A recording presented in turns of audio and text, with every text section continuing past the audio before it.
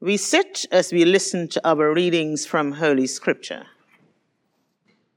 A reading from the Acts of the Apostles. Paul and Barnabas remained in Antioch, and there with many others they taught and proclaimed the word of the Lord.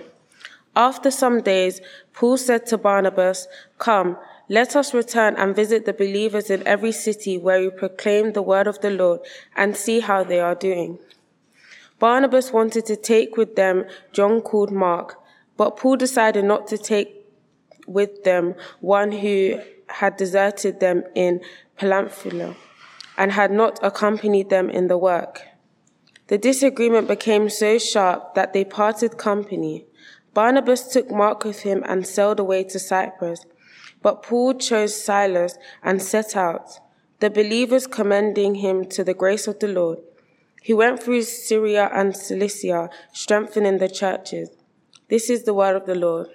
Thanks be to God. Psalm 119, and the response is, "The light of the eyes rejoices the heart, and good news refreshes the body."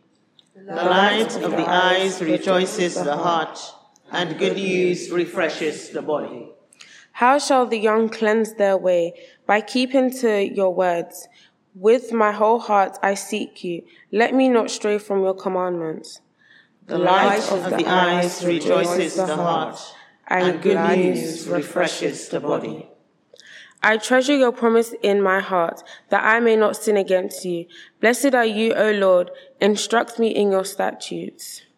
The light of the eyes rejoices the heart, and good news refreshes the body. With my lips will I recite all the judgments of your mouth. I have taken greater delight in the way of your decrees than in all manner of riches. The light of the eyes rejoices the heart, and good news refreshes the body. I will meditate on your commandments and give attention to your ways. My delight is in your statutes. I will not forget your words. The light of the eyes rejoices the heart, and good news refreshes the body. Second reading, a reading from the letter to the Ephesians. Each of us was given grace according to the measure of Christ's gift. Therefore it is said, when he ascended on high, he made captivity itself a captive. He gave gifts to his people. When it says he ascended, what does it mean but that he had also descended into the lower parts of the earth? He who descended is the same one who ascended far above all the heavens, so that he might fill all things. The gifts he gave were that some would be apostles, some prophets, some evangelists, some pastors and teachers, to equip the saints for the work of ministry, for building up of the body of Christ, until all of us come to the unity of the faith and of the knowledge of the Son of God, to maturity, to the measure of the full stature of Christ. We must no longer be children, tossed to and fro, and blown about by every wind of doctrine, by people's trickery, by their craftiness in deceitful scheming. But speaking the truth in love, we must grow up in every way into him who is the head, into Christ, from whom the whole body, joined and knit together by every ligament with which it is equipped, as each part is working properly, promotes the body's growth in building itself up in love. This is the word of the Lord. Thanks be to God. May the Lord be in your lips and in your heart as you proclaim the gospel in the name of the Father, and the Son, and the Holy Spirit. Amen. Please stand as you're able to receive the gospel. Alleluia, alleluia. Jesus said, I am the resurrection and the life. Those who believe in me, even though they die, will live. Alleluia. The Lord be with you. And also with you. Hear the gospel of our Lord Jesus Christ according to Mark. Glory to you, O Lord. Jesus said to Peter, James, John, and Andrew, beware that no one leads you astray.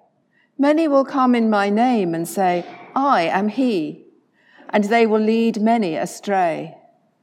When you hear of wars and rumors of wars, do not be alarmed. This must take place, but the end is still to come. For nation will rise against nation, and kingdom against kingdom. There will be earthquakes in various places. There will be famines. This is but the beginnings of the birth pangs. As for yourselves, beware, for they will hand you over to councils, and you will be beaten in synagogues, and you will stand before governors and kings because of me, as a testimony to them. And the good news must first be proclaimed to all nations.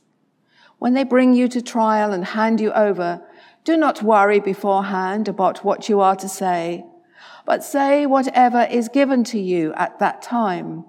For it is not you who speak, but the Holy Spirit. Brother will betray brother to death, and a father his child, as children will rise against parents and have them put to death. And you will be hated by all because of my name. But the one who endures to the end will be saved. This is the gospel of the Lord. Praise to you, O Christ. Pray that I speak and you hear in the name of the Father and of the Son and of the Holy Spirit. Amen. Amen. Do be seated. So today we are privileged to celebrate on a Sunday our own patronal festival, St. Mark the Evangelist, after which this church is named. St. Mark is said to have written the second gospel, the Gospel of Mark, although it was the first gospel to be written. He was not one of the 12 disciples. I'm sure if you check, you wouldn't find his name there.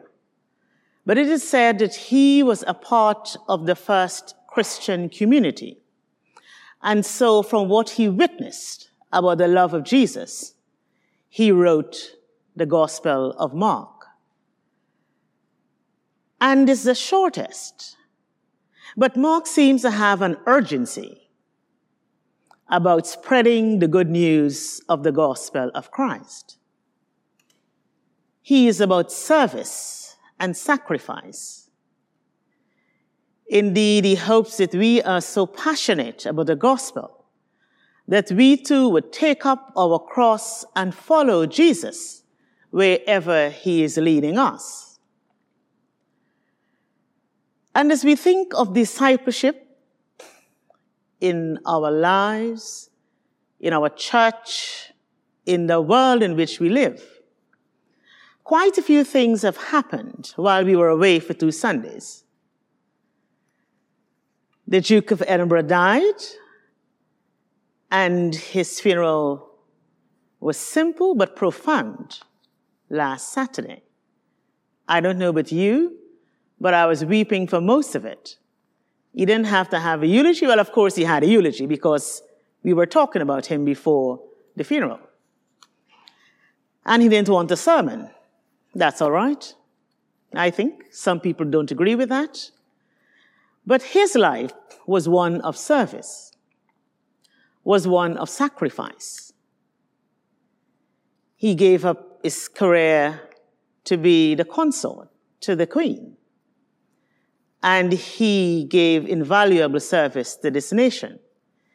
Indeed, the young people who were all part of the Duke of Edinburgh's award scheme, lots of them said that Rosemary was one of them. Lots of them have said that without that, they don't know where they would be today.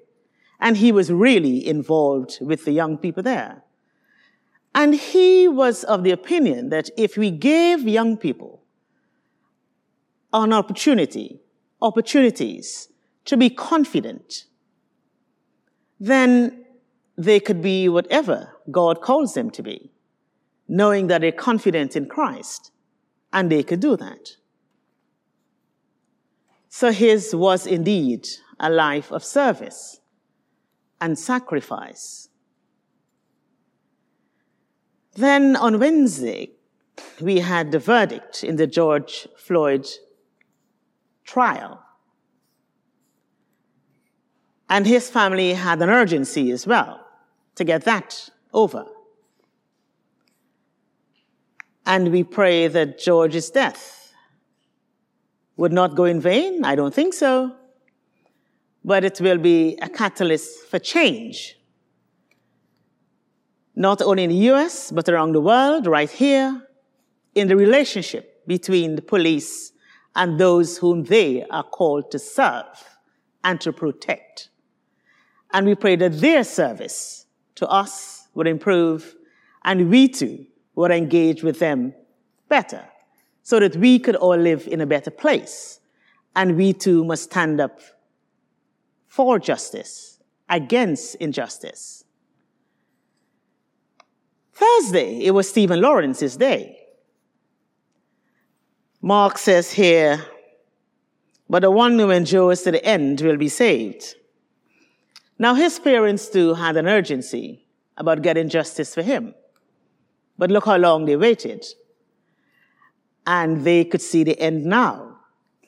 And it was Stephen's report, well, the report that came out after his murder, that the Church of England was deemed institutionally racist. Some of you may have seen the program on Monday night on the BBC Panorama, BBC One. The question was, is the church racist? So when we talk about the church in this country, we mean our church, the Church of England, the national church. So what they did, they interviewed priests like me, but not me. If you saw the program, you will know I wasn't there, who were being racially discriminated against in the church. They are priests. Some of them told stories of racism when they were discerning their vocation to ordain ministry.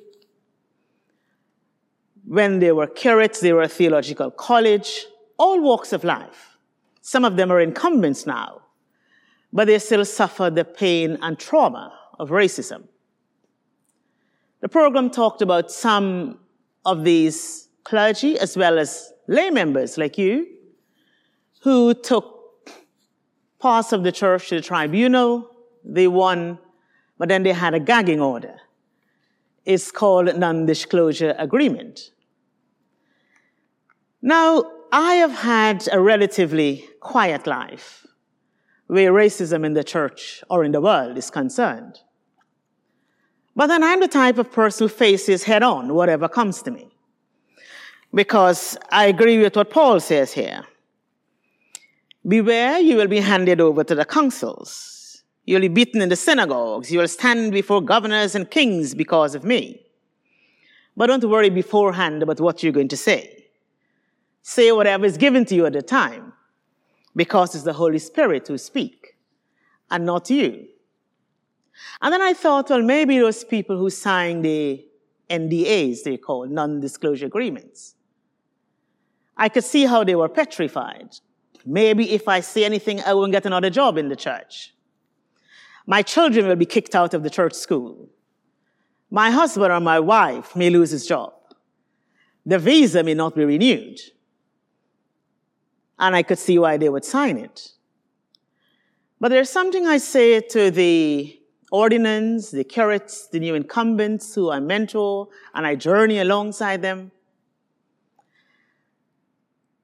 We, as disciples of Christ, must be confident in who is calling us.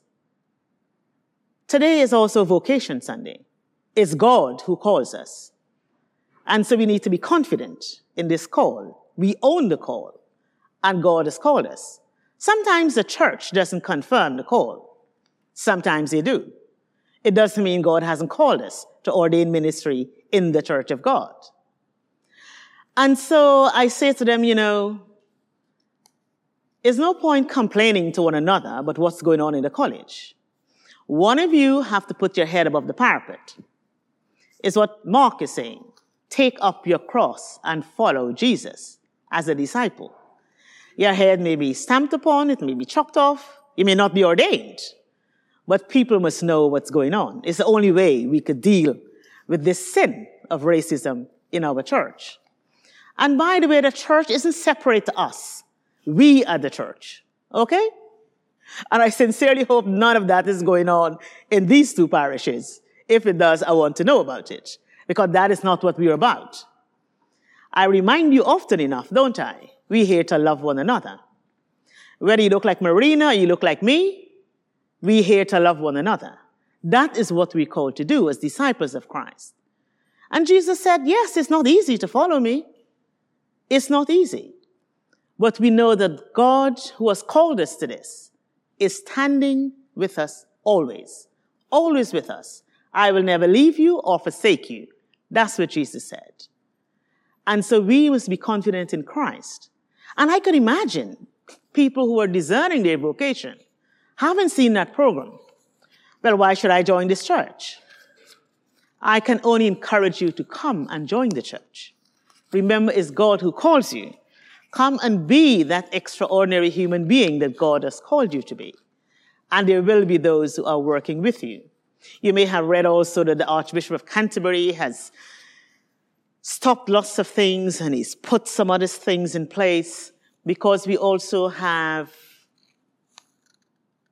a review that took place following George Floyd's murder last year about how we should change the way we behave in the Church of England, mostly in the hierarchy of the church. And some of my colleagues were joking. Well, I think they were joking. On Thursday, I had a meeting with him. And one of the things that the Archbishop said is that now when we have positions, senior positions in the church, when we have vacancies for them, we must have on-day interview amongst the interviewees. We must have employable BAME clergy. So they said, Roxanne, they'll be calling you every 5 minutes. I said, no, I will be an observer to see what's going on. So all of these things were talked about beforehand. But we pray that the church, all of us, and those outside of this united benefice will work together to love one another. If you love yourself, you love God, all we need to do is to treat one another fairly. I was created in the image of God. Each of you were created in the image of God. We were created equally. When God saw us, God saw that we were good. God said that we are beautifully and wonderfully made. And so let us go forth. Let us follow the example of St. Mark, who was a witness to spreading the gospel of Jesus Christ. And we are called to do that today, where we are, here in South Norwood, wherever we go and meet one another. And I say this often too. In here, I sincerely hope you're all the same. You're here to worship God as disciples of Christ. Is when you go out there, beyond the church door, you must live as if you are a disciple of Christ. The same fairness you treat one another with in here, you must do the same outside. Okay? So let us be reminded of what he says to us. And whether in this family of God, he says, brother will betray brother to death, father his child, children rise against parents and have them put to death. You will be hated by all because of my name. I pray that the love would overcome all of these prejudices and enmities and whatever we think we have in here. Put them to God. Put them at the foot of the cross. And be encouraged to love, to share the good news of Jesus Christ, indeed to live the good news of Jesus Christ, and to be the gospel to all those whom we encounter. In the name of the Father, and of the Son, and of the Holy Spirit. Amen.